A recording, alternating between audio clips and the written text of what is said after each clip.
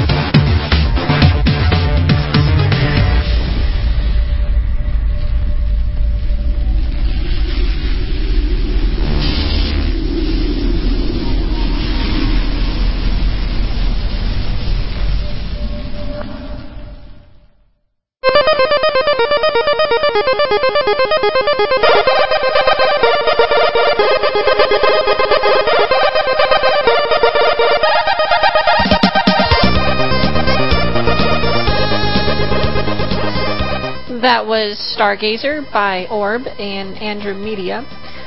The Pyout ID on this one is 51438, and this is the winner for NVZine 2008. Our friend, the Nintendo, which you probably grew up blowing into their cartridges and smacking on the top of your console trying to get the bloody thing to work. And,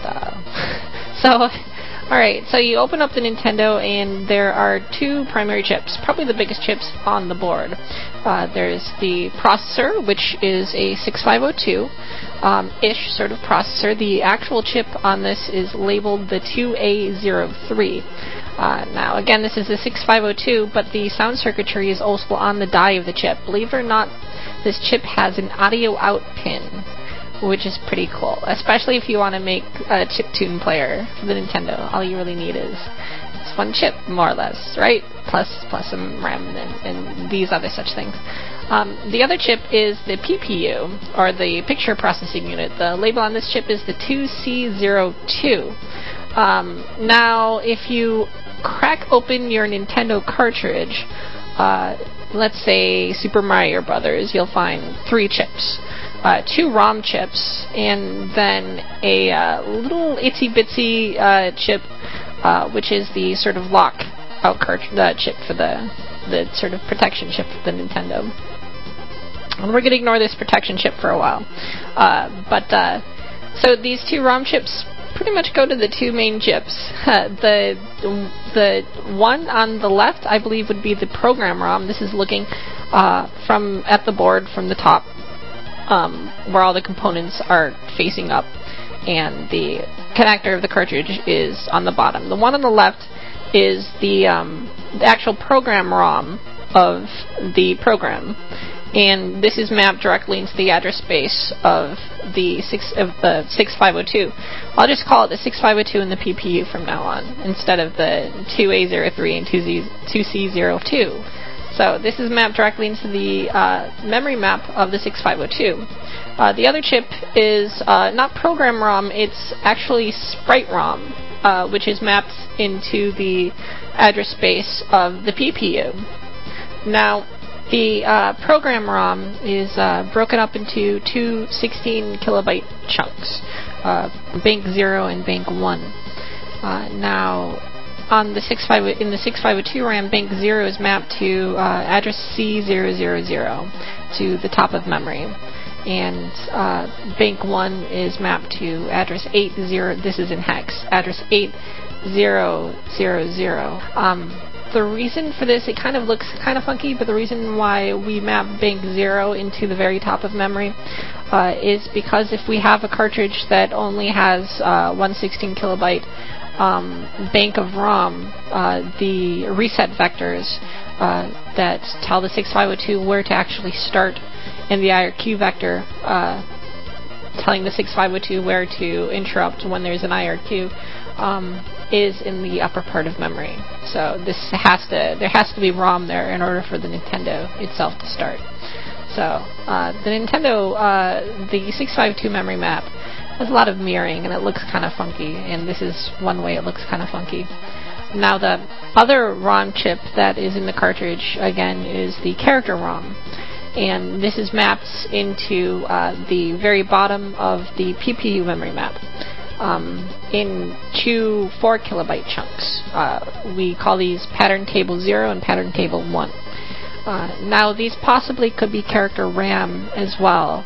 But I'm going to describe firstly a very basic Nintendo system, just running Mario, because it turns out a lot of the complexities in the Nintendo is put into the cartridge with various mappers and bank switchers and all these things that are present in the cartridge, whereas the Nintendo itself is pretty simple. Now, how the rest of the PPU memory map looks like is this. Well, of course, we have these character ROM banks, and this goes up to address 2000, hex 2000. Then we have name table 0 and attribute table 0. We also have name table 1 and attribute table 1. And then we have these 2 mirrors of the 2 name table / attribute tables that I mentioned. called name table attribute table 2, name table attribute table 3. Now, how these two superfluous name table / attribute table banks are mirrored to the prior two name table / attribute table banks depends on whether the cartridge is said to be mirrored vertically or horizontally. I think this was meant for horizontal scrollers versus vertical scrollers. But if it's mapped horizontally, name table 2 gets the 2 bits get mapped to the 0. If that makes sense. And then 3 gets mapped to 1. And then if it's vertical, 2 gets mapped to 1 and 3 gets mapped to 0. And then we have the image palette and the sprite palette. But let's go back a little bit to name tables. I should mention that how things are on the Nintendo screen on the television when you play the Nintendo is you have a background plane that is scrollable by some horizontal amount or some vertical amount, and then you have sprites over that. So you have a background and sprites, pretty much. And the background is made up of 2 name tables, 2 32 by 30 arrays, or a 2-dimensional array of 8 by 8 sprites. And so if the cartridge is mirroring horizontally, you can think of the name tables as side by side horizontally, so that you wrap horizontally past 64 sprites, and you wrap vertically past 30 sprites. And if it's mirrored vertically, you wrap horizontally by 32 sprites, and you map vertically by 60 sprites, if that makes sense. Now, how the name table actually stores the sprites that are in the name table is pretty straightforward. It's just a linear index into the sprite number of the sprite data that's stored in the character ROM. Now we'll talk a little bit about the sprite data stored in the character ROM in a second. But basically it's 4-color sprites in there. So it's 2-bit colored sprites in there, and the Nintendo gets the upper 2 bits because it's 4-bit color altogether. It can show 16 colors in the background plane through the attribute table, and each byte in the attribute table represents a 4x4 sprite chunk, and this chunk has to have the same upper 2 bits. And this chunk is divided into 4 2x2 sprite chunks. And so the upper 2, the lowest 2 bits in the attribute byte represent the upper left square. The next 2 bits represent the upper right square. The next 2 bits represent the lower left square, and the last 2 bits represent the low right square. How the sprite data is actually stored in the character ROM is with 16 bytes per sprite, and each byte is a horizontal little endian bitmap. And so the first 8 bytes is bit 0, this bitmap of bit 0, and then you have the next 8 bytes being bitmap of bit 1.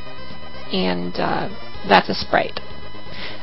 So let's take a break, and we'll get back and sort of recap what we said and kind of give you a synopsis of what we said before we move further into the Nintendo.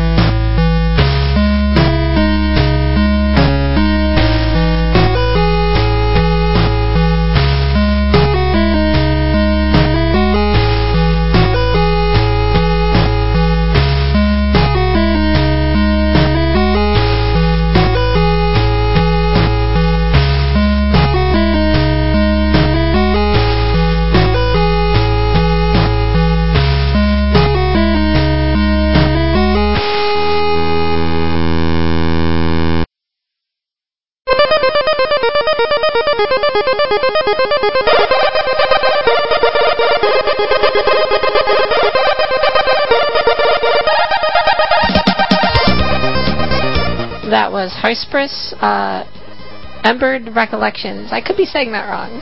By Morphcat, and the Piat ID on this is a music disc. The Piat ID on this is 53223. Now, what we just described in the previous segment is the basic architecture of the Nintendo. We have 2 chips, processor, and a graphics chip called the Picture Processing Unit. And these chips have their own memory map independent of each other, and 2 ROMs in the game cartridge devoted to each one.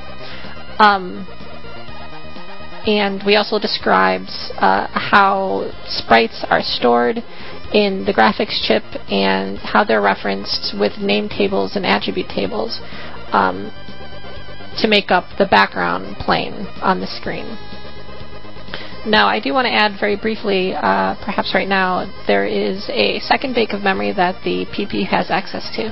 This is called the Sprite Attribute Table. This is a 256-byte bank of memory that's used to describe where the sprites are over the background plane. But we'll get into that a bit later.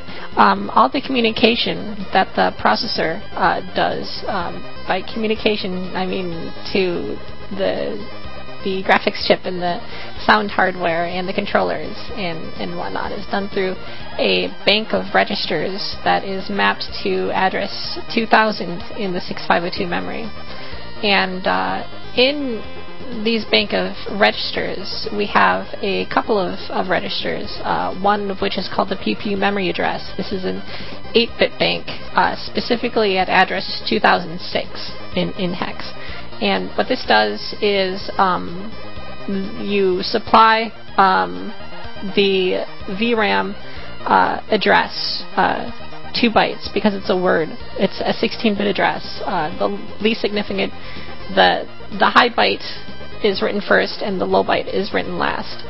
And the next register in the register set is at address 2007. This is the I.O. register. You can write a byte to the PPU memory this way, or you can read a byte to the PPU memory this way. And we talked about the sprite memory. There's a similar sort of style for accessing the sprite memory. We have at address 2003 the sprite memory address, which is only 8-bit because we only have 256 bytes of this particular bank, and the sprite I.O. register at 2004. In addition to those, we also have a third register for the sprite memory called Sprite DMA. This is at address 4014. This, you supply, you write a byte to this, and this byte multiplied by 256 equals the source address for a DMA transfer into the sprite memory, and it transfers all 256 bytes after that address into the sprite memory. And so let me briefly go through one by one all the registers that are in this I.O. bank to give you a feel for what the CPU can control and how it controls it. The first register, and this is starting at address 2000 in the CPU memory map, and I'll enumerate these just from now on. And I should also add that when I refer to VRAM, I mean PPU, the PPU memory map. I may have said that before, and I'll most definitely say it in the future. So that's what I mean when I say VRAM. I mean the PPU memory map. So the first register in the I.O. bank is the PPU control register. This is the first one. Then we have another PPU control register. Then we have the PP status register, the sprite memory address register, then the sprite I.O. register, the background scroll register, the PPU memory address register, the PPU I.O. register. Then we have all the sound registers, which I won't get into quite now. We'll get into that in a later part. And the sound registers go all the way up to address 4014. Then we have the Sprite DMA register again, and after that we have the sound control register. Then we have the joypad number 1 register and joypad number 2 register. And that's about it for I.O.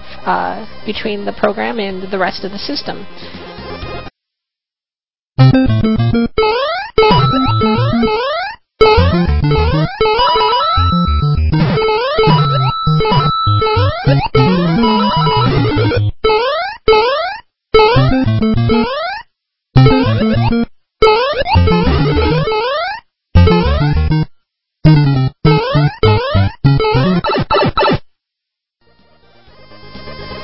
let's have a look at Super Mario Brothers.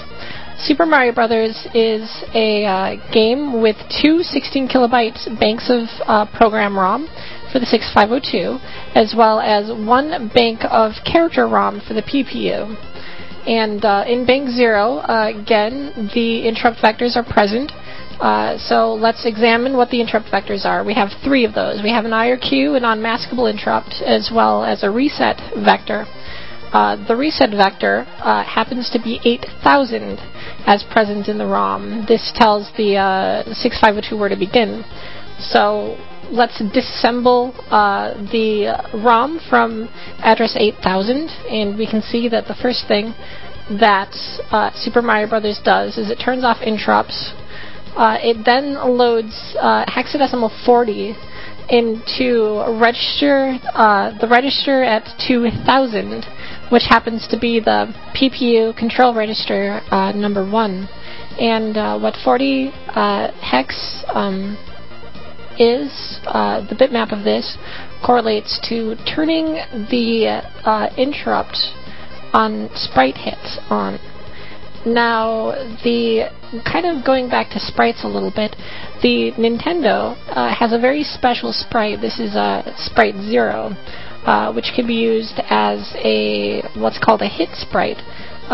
What this means is that when the raster, when the scan line encounters a pixel in Sprite 0, which is not 0, it generates an interrupt.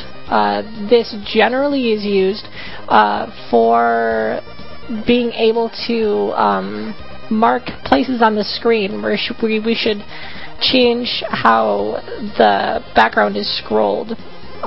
For instance, with Super Mario Brothers, specifically what this is used for, not in this case at the very beginning, because it's used as initialization at the very beginning, but later on in Super Mario Brothers, the hit sprite is actually used for the menu at the top that has your score and all the status for your little Mario character that's running around.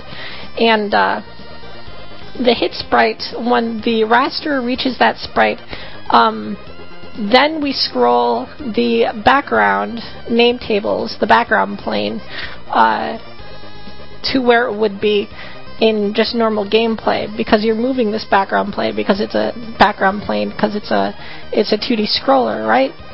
But you're not moving the status at the top. So the status at the top is actually in the background plane, but it's not being moved because we're using the sprite hit interrupt as a reference to when to move it and when not to move it. Now, what we're doing here at the very beginning, I presume, granted I am not a programmer from the 80s or anything like that, and so just by disassembling Super Mario Brothers, I assume what the programmers were doing here was that they were turning on the sprite hit interrupt, which doesn't actually generate an interrupt because they turned off the interrupt mask in the 6502 before doing this.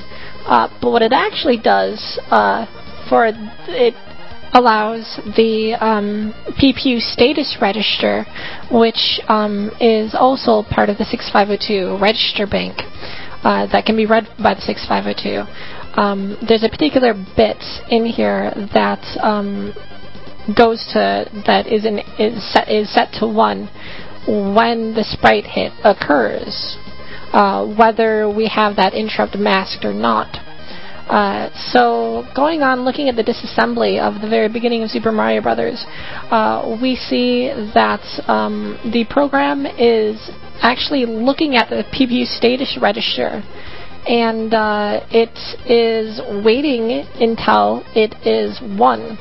The hit occurrence flag is the actual flag that this is. Twice. I don't know why it's doing this twice, but it waits till it's 1, then waits until it's 1 again. Now, I presume, again, this is just my assumption based on looking at this program, is that perhaps that the programmers wanted to bring the Nintendo into a state that was known, like completely known, because when you start the Nintendo, you are unaware of where the raster would be as compared to where your program is. So maybe if your program depends on having a vertical blank interrupt occur at a particular time in initialization, or before a particular time in an initialization, it's helpful to know exactly, have everything exactly in sync how you assume the Nintendo is. Of course, this is speculation, but this is what I think they're doing. So let's skip all the initialization and let's go into the actual gameplay when you play Super Mario Brothers. What we have is a screen with the menu on top, and the actual game field on the bottom. Again, we have the hit sprite just below the menu. And what the main loop of Super Mario Brothers does is it moves the background plane, scrolls it horizontally to 0, waits until until we hit the bottom of the menu, scrolls the horizontal by a modulus of where you are in the game map, of a modulus of the size, full size of the name tables, so that we wrap the horizontal scroll on the name tables as you move forward. Then we wait until a vertical interrupt, and then we scroll it back to 0 and do this all over again. Now, when you move forward in the game, what it does is it updates the name tables below your moving window to represent where you are in its own internal map. And it does this by updating the name tables first, then it updates the attribute tables. All the while updating the player information, where you are, where the monsters are, and checking to see if the status of the controllers has changed. Now, all the monsters are done with sprites, and Mario's done with sprites as well. The coins that we have that are fading in and out, it just adjusts the palette for this, for the question mark boxes, where we have this shiny gold that is shining in and out. It just cycles through gold-ish looking colors for the palette, and that's how that's done. Now, we can have 64 sprites above the background plane, more or less simultaneously. The attributes for these are stored in, again, the sprite attribute table, which is a 256-byte bank of memory that's accessible by the PPU as well as the 6502 through the DMA register, as well as the sprite address and sprite data registers.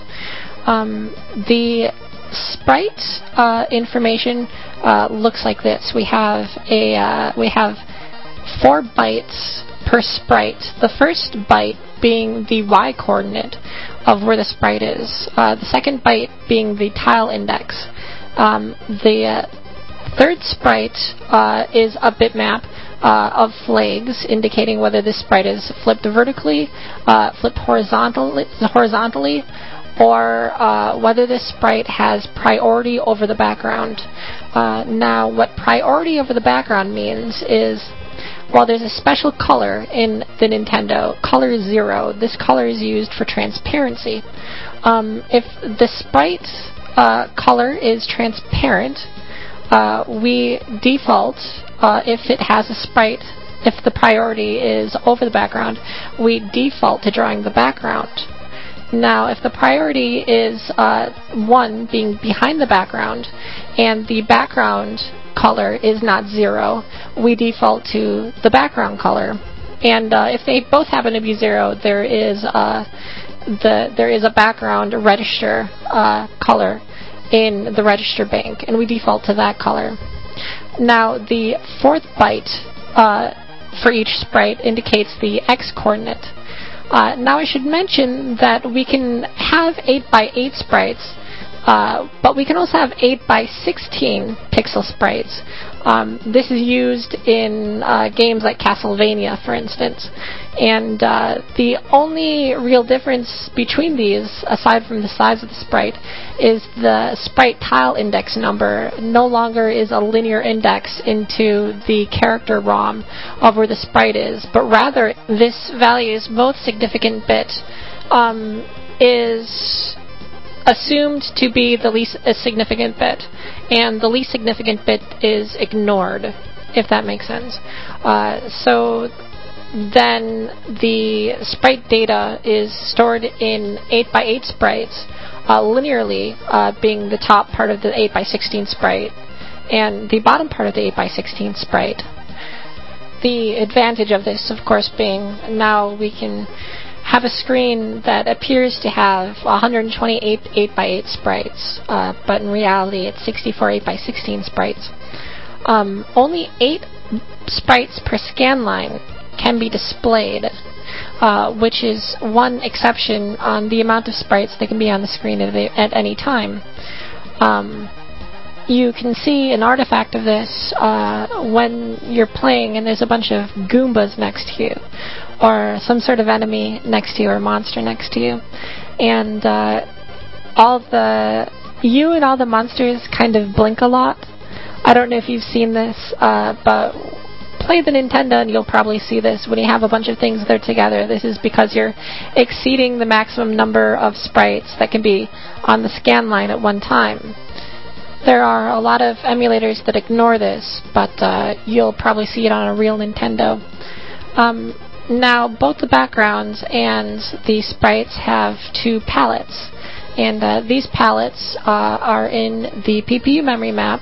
Again, each one is an array of 16 byte entries, and they're actually 6-bit entries, but the 6th and 7th bit of each byte is ignored. These color entries in the palette don't actually hold any RGB values or anything like this, but rather it is a bitmap of the luminance as well as the chroma blue and chroma red of the pixel, or rather the palette entry. And there are 2 bits associated with each one. So we have a choice from a supposed palette of 64 colors, where if the upper luma bits are 1, the colors are nearly white, whereas if it's 0, the colors have no luminance to them. They're very saturated, if that makes sense. On the chroma spectrum of this bitmap, on low values, we have a very low saturation, so we have a grayscale, more or less. And then on high values, I haven't really figured this out myself, but on high values, we have all black. Not exactly sure why we have all black on high values, but that's where we get black from. And so the rest of the spectrum almost just looks like a pure chroma spectrum where we have a rainbow. You, of course, don't have to figure any of this out. You can probably find the RGB values of the Nintendo color map just by looking it up on Google if you want to put this into your emulator or figure out what colors to choose for your game or something like that. And so I think we've talked enough about video for the moment. I may get back to it, but now I'm going to focus on the audio hardware in the Nintendo.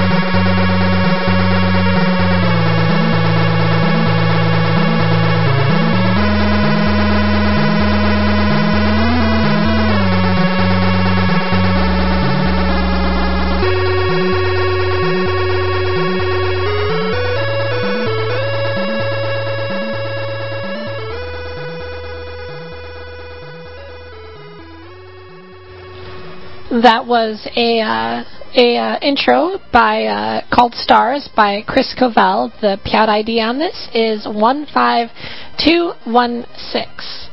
Now, the sound hardware, which is, again, on the actual die of the 2A03, consists of 4 internal channels, more or less. We have 2 square wave channels, we have 1 triangle wave channel, and we have a noise generation channel. In addition to this, we can also do delta code modulation samples out of the Nintendo audio hardware as well. But for the moment, let me focus on the square wave and triangle wave channels. All these channels, the 4, including the sample channel, we'll call this channel 5, mind you, can be either muted or unmuted by register 4000, the register in address 4015 of the 6502 memory map. This is a 5-bit number, 0 being mute, 1 being unmute. Each channel of each square wave channel, the triangle channel, the noise channel, each of these have 4 bytes in the register bank associated with them to control them, and they're all controlled in the exact same way.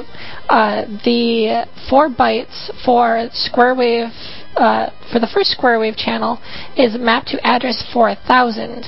The second square wave channel is mapped to address 4004. The triangle channel is mapped to 4008. And lastly, the noise channel is mapped to 4000C. Now, these, for all intents and purposes, represent the same synth. The only difference between the square wave, the triangle, and the noise wave is we're dealing with a different waveform, but the 4 bytes work the same way for every channel. The first byte controlling each channel is called the control register, called control register number 1. The bits in these include a duty cycle. We have 2 bits representing a duty cycle from 25% to 87%, which is used to simulate envelopes. Well, not to simulate, to have a primitive envelope or primitive frequency shift. The next bit is a hold note flag, which can be used to hold the duty cycle of the frequency shifts or continue the duty cycle of the frequency shift or the envelope. Then we have the next bit, which represents a envelope that is controlled by the cycle or an envelope that is fixed. And then we have the playback rate, which, if you wanted to, could be used to control the total duration of the duty cycle. There are 4 bits associated with this. Now, the next byte is the control register number 2, which is a bit map again. The very first bit, the most significant bit, that's the order in which I'm describing these, from most significant bit to least significant bit, represents is 0 if the frequency does not sweep over time. It is 1 if it does sweep over time. And then we have 3 bits associated with the frequency sweep speed. Then we have 1 bit associated with whether it shifts from low to high or high to low. And then we have 3 bits associated with the frequency range in which this sweeps.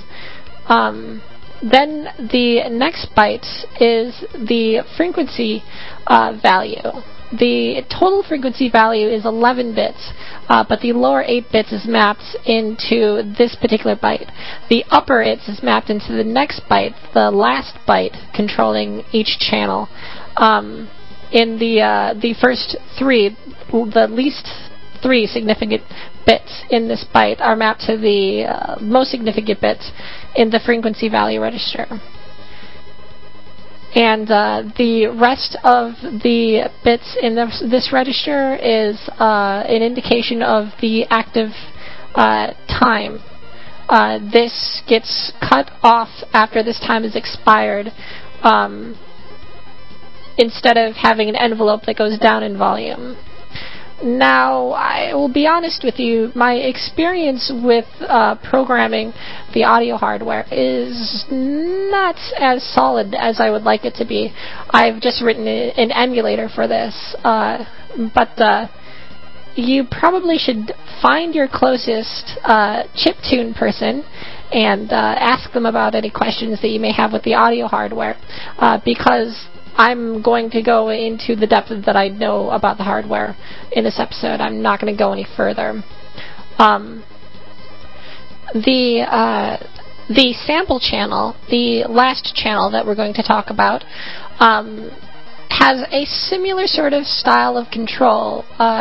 We have duty cycles again for the first control register. We have whether this frequency will be held or not. We have whether this envelope will remain fixed or decay over time, and we also have a playback rate. The next byte for the sample control is just the volume.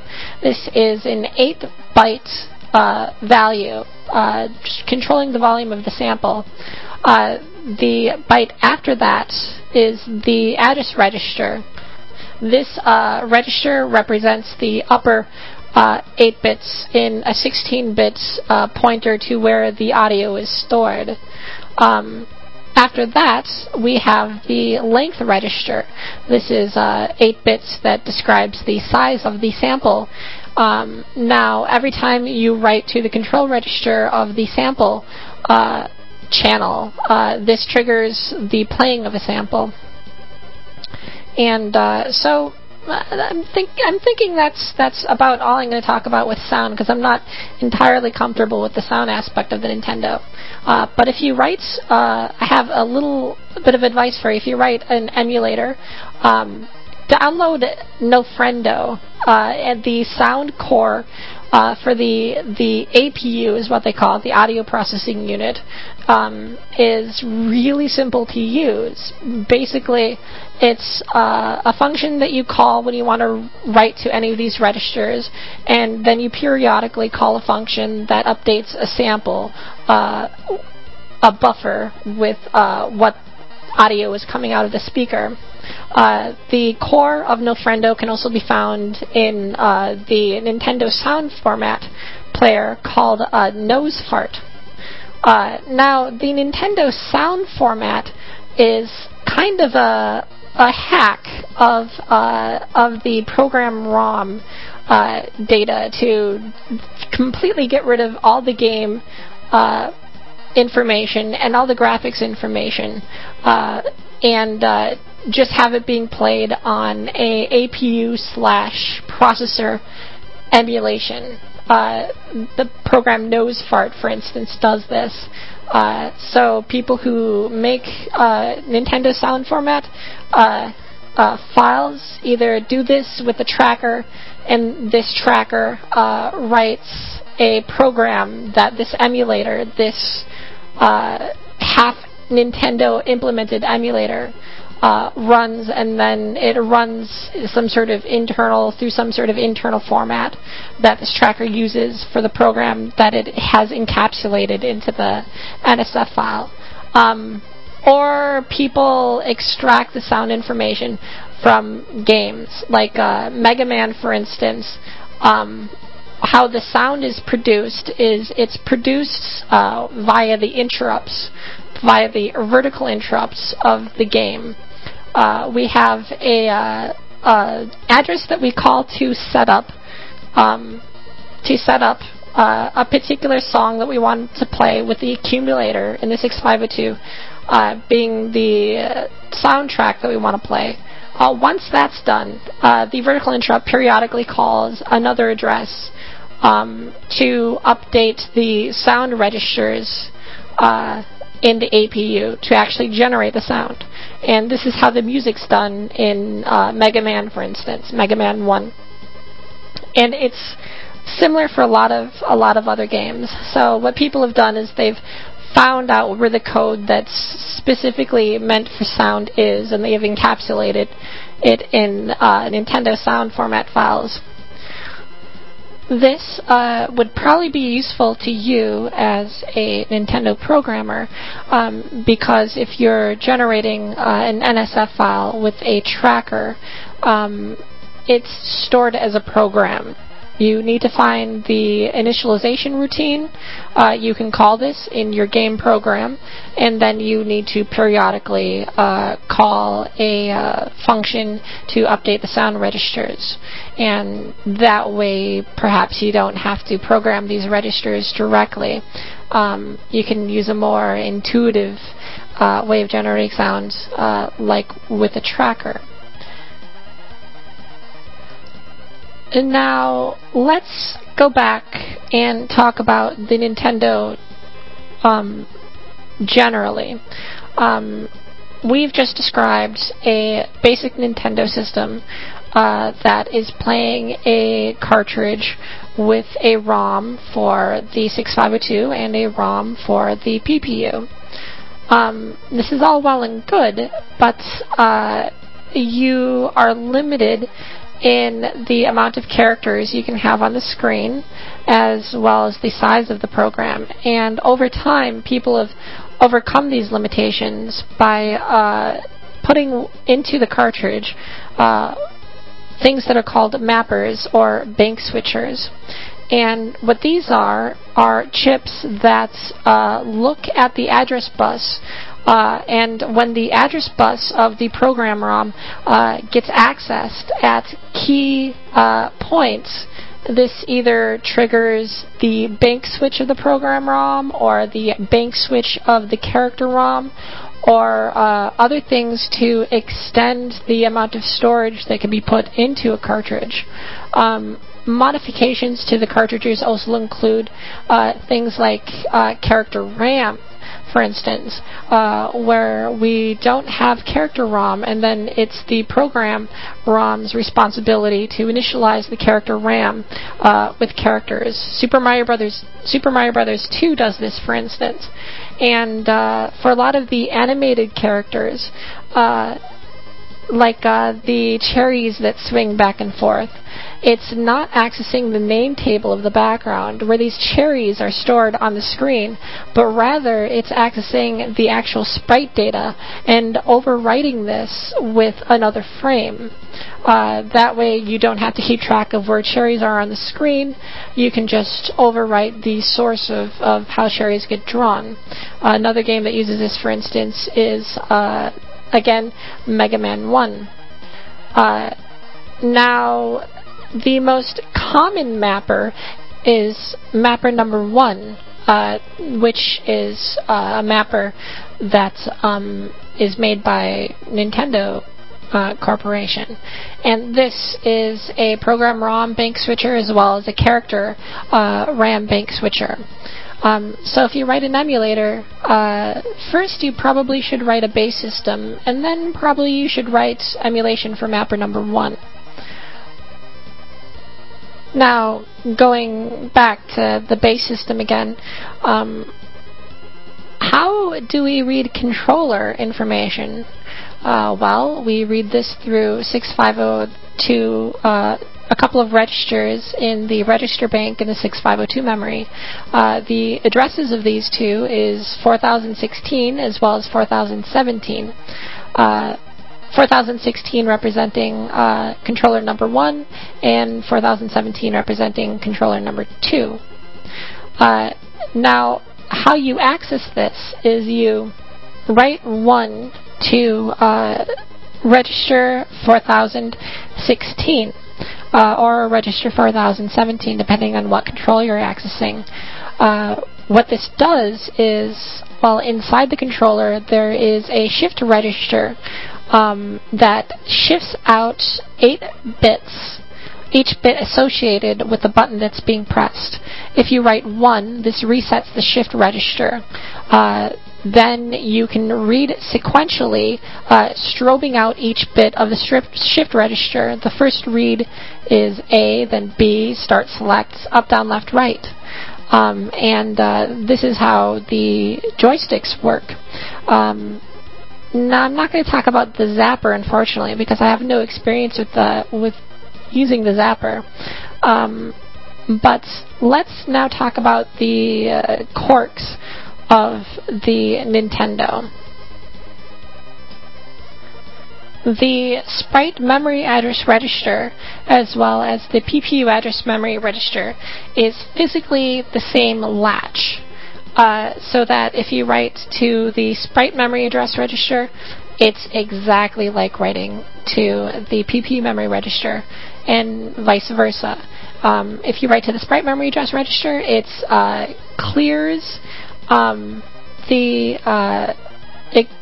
it resets what byte is being written to the PPU memory register, so that the byte that you just wrote happens to be the lower byte, if that makes sense. Another quirk is generally you're not supposed to write to any of the PPU memory while the display is being drawn. This is something that you reserve for the vertical blank. This is because internally the PPU uses the registers, its registers, as a scratch pad for actually drawing the image. The advantage of this, however, is that it's a little bit of a hack, but you can write to these registers while the raster is being drawn. You can do things like squeeze vertically the image size. I've seen this done in demos, for instance, for having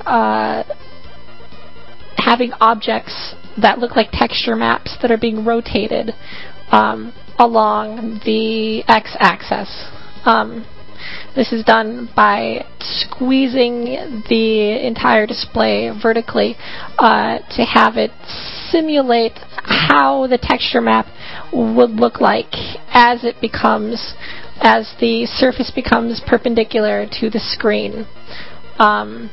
Another thing you can do is you can, if you're very good at keeping track of time, you can write the horizontal scroll of the background plane while it's being drawn to create parallax effects and things like this. Now, another tip for emulator writers. When you write a Nintendo emulator, chances are your bottleneck is going to be PPU emulation.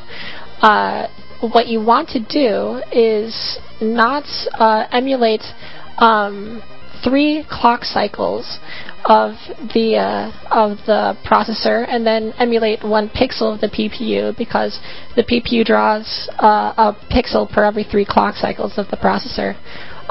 Going back and forth like this will kill your cache coherency and will make your emulator dog slow. What you want to do is emulate the amount of cycles for an entire frame, because most of the communication between the PPU and the CPU is one way. The only communication you're getting back from the PPU is the hit flag interrupt, which you can emulate separately within this portion of the emulator. Then you want to next emulate a full frame of the PPU, and this will speed things up considerably. Another tip is to, instead of evaluating a background pixel and then evaluating a sprite pixel for every pixel, evaluate all the background pixels to, again, increase locality of your program flow. Then after that, evaluates all the sprite pixels, and then go through some sort of code to decide which pixel gets drawn. this will also speed things up considerably. I think that's going to be it for this episode. We're getting a little bit long on time, and I hope that this helped you in any way, or you found it interesting. I hope this wasn't too boring. Unfortunately, there is so much information to divulge with the Nintendo. We haven't even scratched the surface. It's a very, very interesting little piece of hardware. And writing an emulator is probably one of the funnest things you can do. So thanks for listening. We're going to close with not a Nintendo song, unfortunately, but this is a song by the Black Lotus that I am in love with for whatever reason. I'm totally going to marry it. I don't know why I like this song so much, but I really do. So thank you much, and we will see you next week. Take care.